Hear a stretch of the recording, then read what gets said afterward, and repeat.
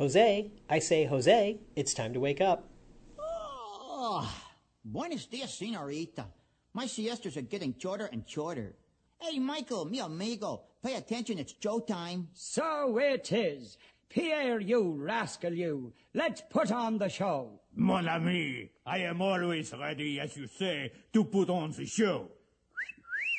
Oh, pardon, madame. That whistle was for my good friend, Fritz. Ach, du Lieber, I almost fell out of my upper perch. We better start the show rolling. Wait. We forgot to wake up the Glee Club. Ole, it's Joe time. Welcome to another edition of Dave's Disney View podcast. To paraphrase what Sam the American Eagle would say, it's a salute to all things Walt Disney, but mostly Walt Disney World. A former cast member, a longtime lover of the parks, and an engineer who enjoys the magic and wonder of it all, Dave brings you his unique perspective about the Walt Disney World Resort. Now please remain quietly seated throughout our tour, and we ask that there be no eating, drinking, smoking, or flash photography. Our podcasters are frightfully sensitive to bright lights. So put on your virtual mouse ears, sit back, and relax, and enjoy the podcast. Please stand clear of the podcaster. Por favor, manténganse alejado del David.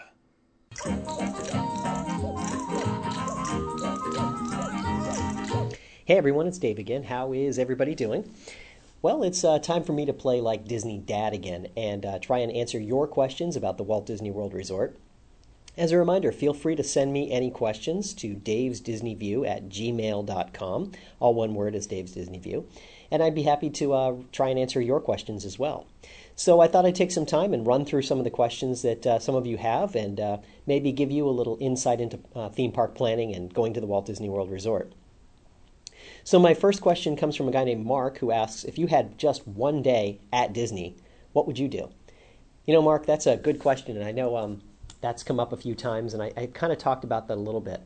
You know, I'm a big believer in just going up there and really just kind of relaxing and enjoying myself.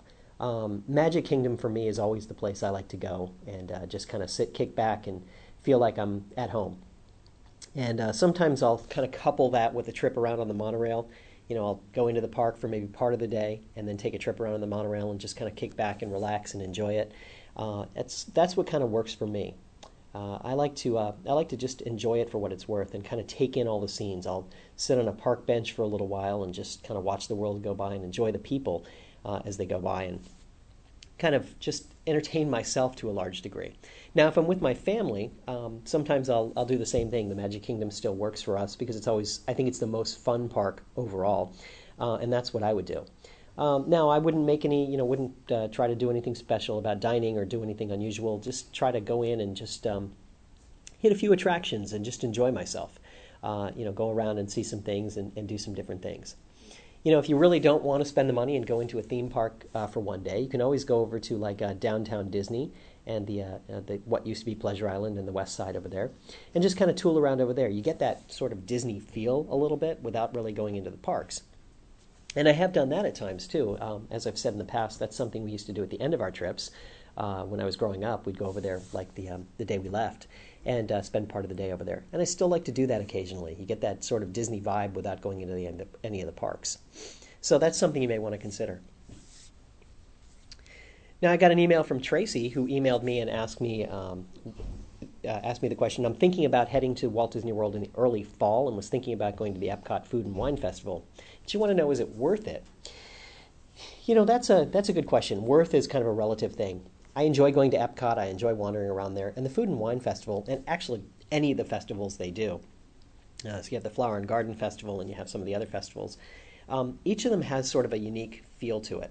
The thing about the Food and Wine Festival is you go around and you walk through all the different countries and different themed areas, and you have a chance to sample some foods and some beverages from different countries.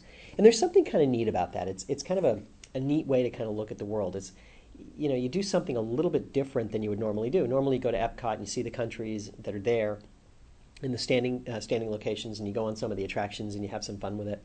But here you get a chance to kind of like interact a little bit differently. You're going to meet other people who are out there just having the dining experience. You may hook up with some of them. You may take some friends with you and have some fun. You can always buy the prepaid card, so you can go around and just sample some of the different food items and enjoy it.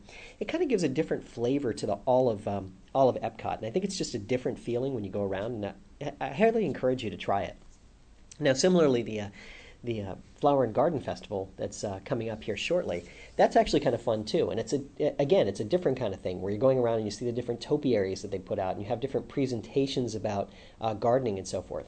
And the one distinction I'd make is the Flower and Garden Festival is a little more low key. You're there and you're kind of enjoying yourself, and pretty much everything you do is free. Where the Food and Wine Festival, you're paying for all the food and wine, which is fine. Don't get me wrong; it has a certain value to it, but there's a fine line distinction in there because you're paying for the theme park entrance and then you're paying for all your food and wine on top of it. So is it worth it? Yeah, I think it is. I think it's a good experience, and you get to kind of try some different things and meet different people and interact with the cast members and other guests and kind of have some fun as you wander around through the different countries and the temporary countries they have set up as well as you're getting the different food items. So I hope that helps you, and I hope you do decide to go. Email me back and let me know if you go and what you think about it.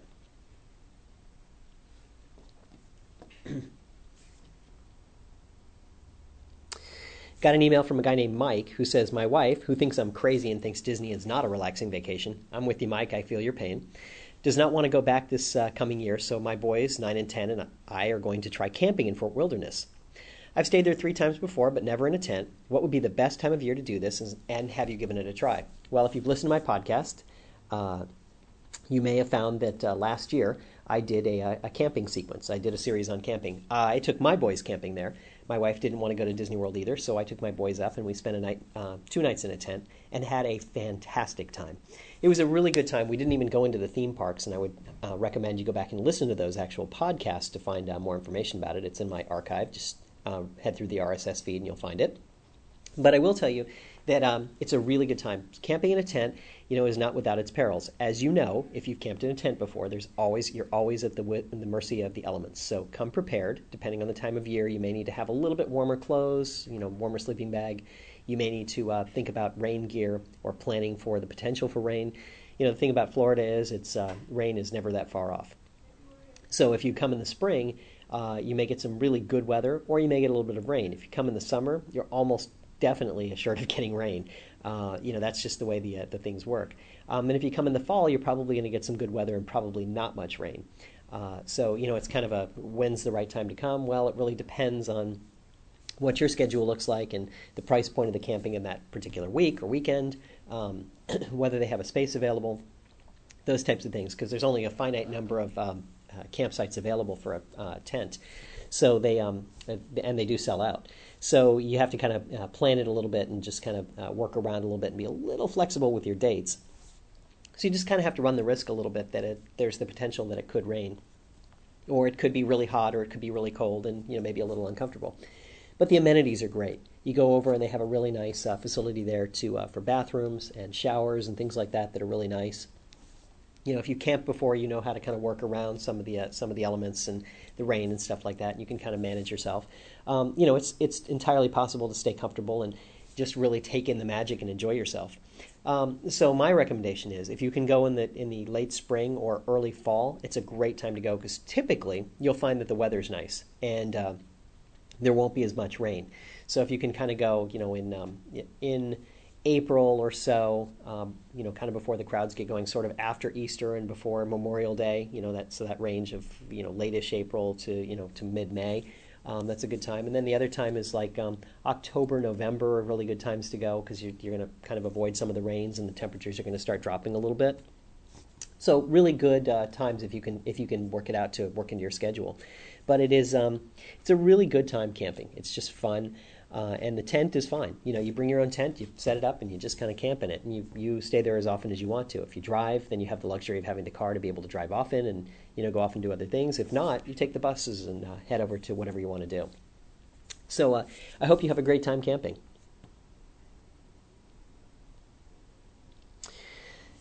I got an email from a Paula who writes and says, "Hi, I'm heading to Disney with my husband and our 2-year-old daughter. We're staying at the Polynesian. I'm so excited to take our daughter and have some family time. I'm normally a planner, but just planned this trip a short time ago, and I'm stressing out that I'll either forget to pack something or won't have our schedule mapped out in the way that makes the best use of our time, while keeping in mind my daughter's need for an afternoon nap. So I want to ask a few questions. Will we be able to park hop with a toddler, or should we just stick to one park per day?" I'm a big believer in, when you have a little one in tow, you're going to go at her pace. And so I would kind of not think about park hopping. Stay in one park for the entire day. You're staying at the Polynesian, so a good thing to do would probably be to start at the Magic Kingdom one day and kind of see how it goes. Go at her pace, see how it feels, and then if you want to go back and take the afternoon nap, you can certainly do that. Just hop on the monorail and go back. Then you'll have a feel for what it's like in that arena of how busy the days are and how she feels and how she wants to go back and take that nap. So I just kind of play that one a little bit by ear, because it's an easy trip back from the Magic Kingdom to the Polynesian to be able to take that nap. And then from there, you might want to venture out and try some of the other parks. Now, as I said, I wouldn't recommend park hopping, because I think that's just taking on too much. I think you're going to overwork her, and at 2 years old, and she'll probably just get worn out more quickly. But on the other side, something you might want to consider is, depending on how your daughter takes a nap, you may want to think about going ahead and having her take a nap like at the time that you might be deciding to go to another park. So, for example, if you were in the Magic Kingdom early in the day and you wanted to go over to Epcot for the afternoon, you might pick the time that she would normally be napping to make that trip over. So maybe she falls asleep in the stroller or whatever, if she does, and then you can kind of push over to the bus, get her on the bus, take the bus over to Epcot, and then have her put her back in her stroller and let her continue to nap while she's comfortable. Maybe even find a comfortable, quiet place on a park bench to sit down somewhere, and just kind of push the stroller back and forth gently to kind of help her get a little more sleep in. Because you don't necessarily have to go back to the hotel to take a nap. Now, I know every child's different, so I don't want to tell you how to run it with your daughter and how to get her to take her nap. But certainly some children will nap like that, and you can take advantage of doing some park hopping if you really wanted to. But I would say go ahead and gauge it the first day by going to the Magic Kingdom and see how she does. You may find that she just gets so overwhelmed that she's going to fall asleep regardless, that she's going to be fine with that. And the other thing I would tell you is just think about using the kid stations that they have. They have these baby changing stations in each of the parks. Go in there, get a breath of fresh air, take a break. Let her just watch TV for a couple of minutes, whatever park you're in. And then play with a couple of toys that they have in there, and just kind of, you catch your breath and kind of get reoriented. You kind of think about how to repack your stroller or your diaper bag or whatever, you get her changed and whatever else, other things you need to do.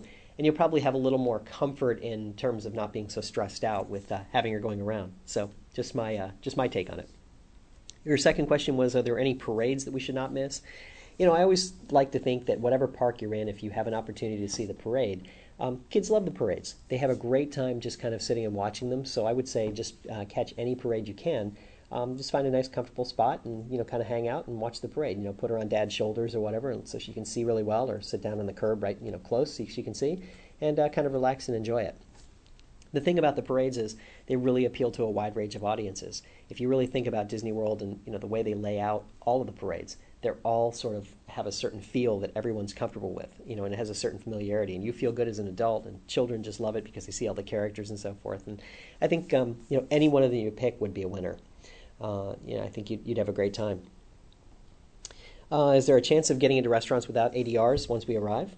Yes, there is always that chance. What I would do is check in the morning, at whatever park you're in, walk over to that location and see if they have anything, or see what it looks like.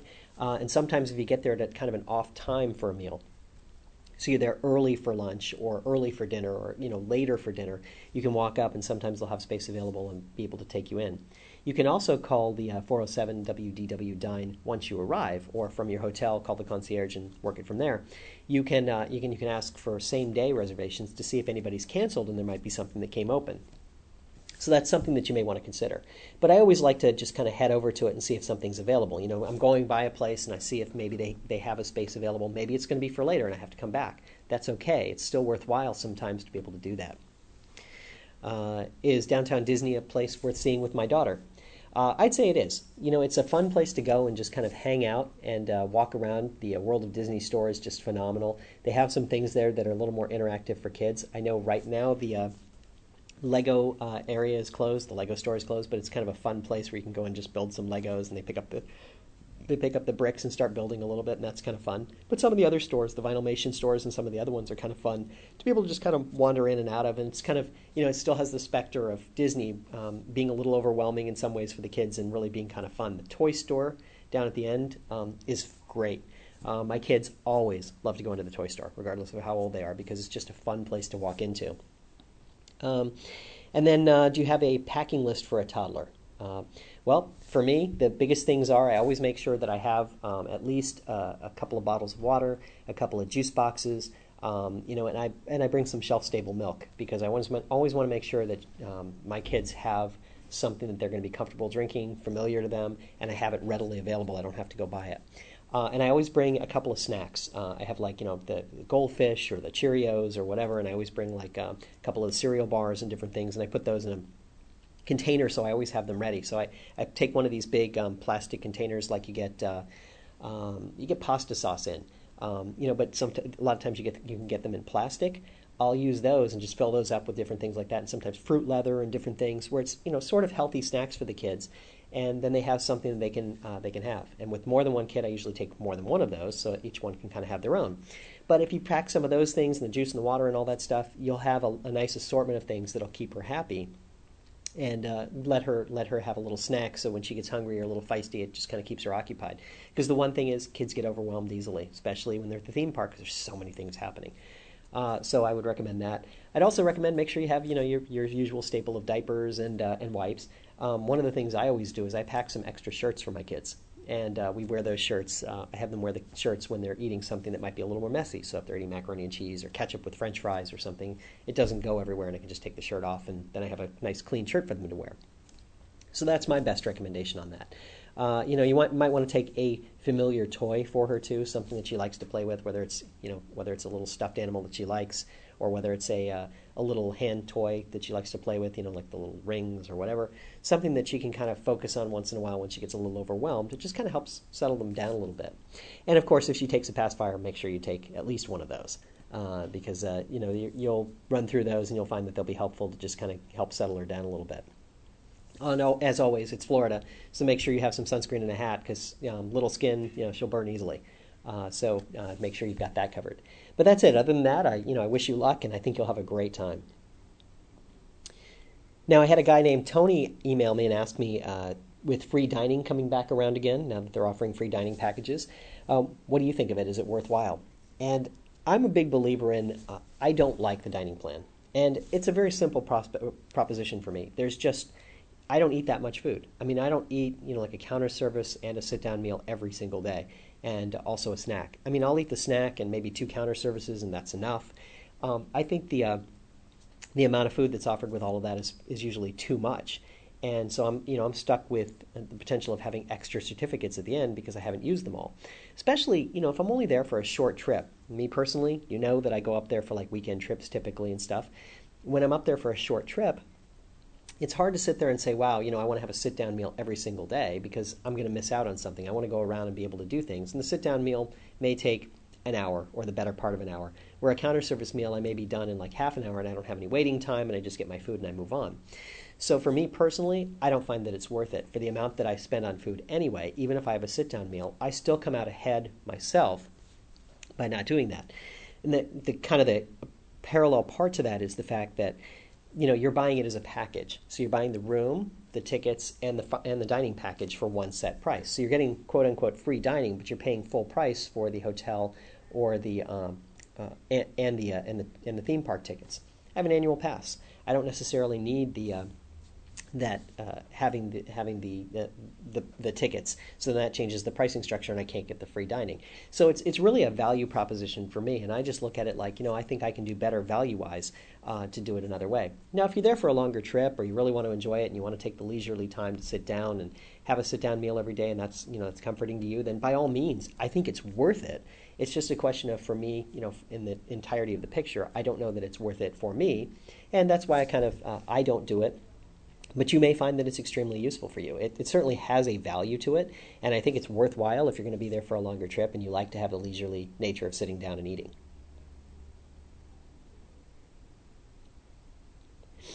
And finally, we have an email from Linda. She says, we've decided that we want to try a sit-down breakfast on our next trip. The trouble is we have no idea where to go. We're going to be there for our honeymoon on this trip, so we can't decide between something that would just be fancy and tasty or some sort of character breakfast. Can you give us any suggestions? Well, first off, congratulations, Mazel Tov. I hope you have a great marriage and you enjoy the wedding. And going to Disney World for a honeymoon is a great idea. You get the bride and the groom hats, the Mickey ones, and you can walk around and people will make it sort of like a large party for you. You'll have a great time. People will just be catching up with you and going, hey, congratulations, and walking up to you and talking to you. And I think that makes it more fun, because it becomes much more than just you being there on your honeymoon and kind of being quiet about it. Everybody will kind of take part and make it just a little bit more special. And I'm sure you'll get some extra magic when you go to different places and when you go to the hotel and they know it's your honeymoon. They'll take care of you.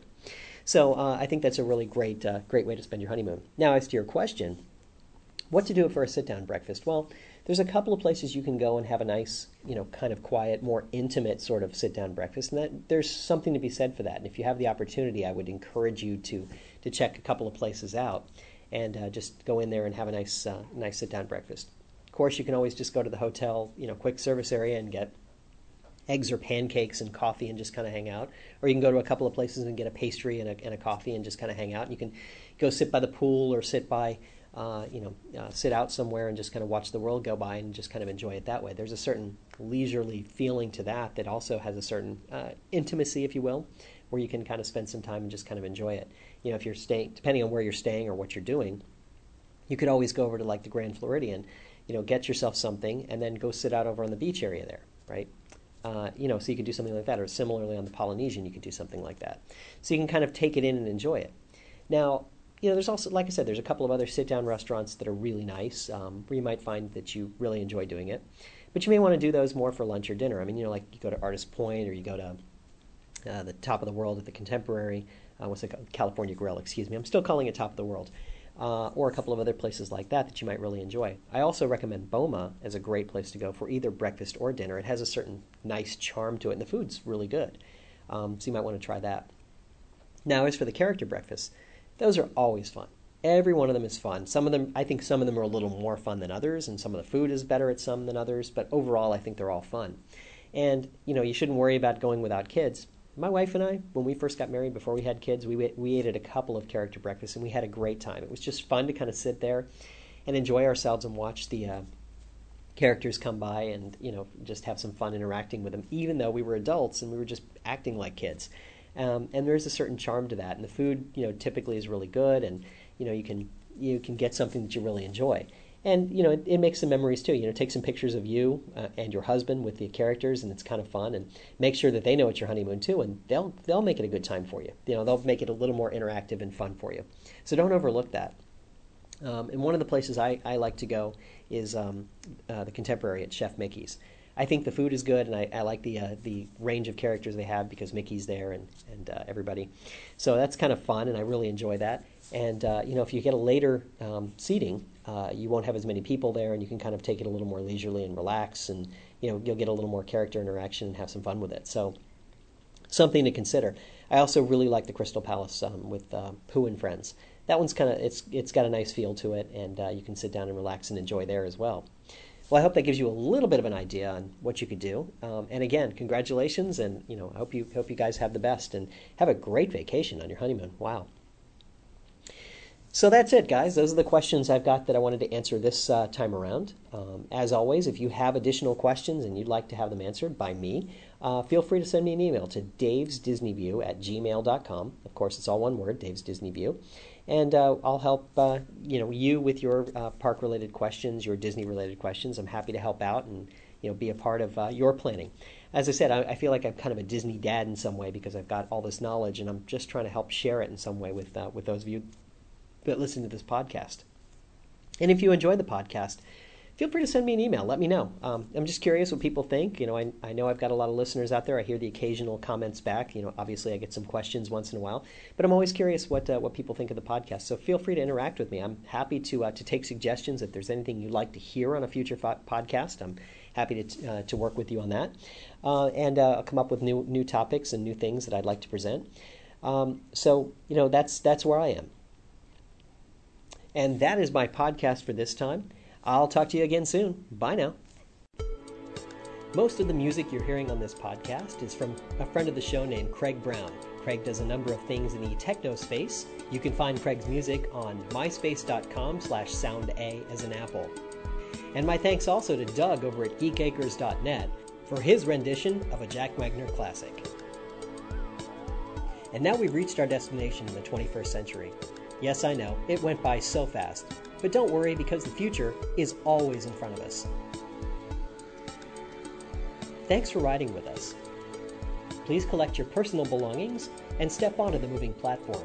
The platform and your car are moving at equal yet opposite speeds, so watch your head and step.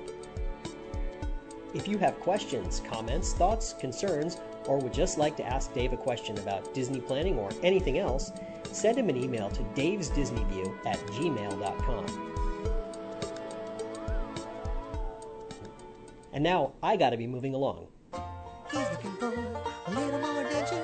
I'm heading for a little bit of fun now. He's hoping for a little more excitement. Time to be moving along. It's time to be moving along. Time to be moving along.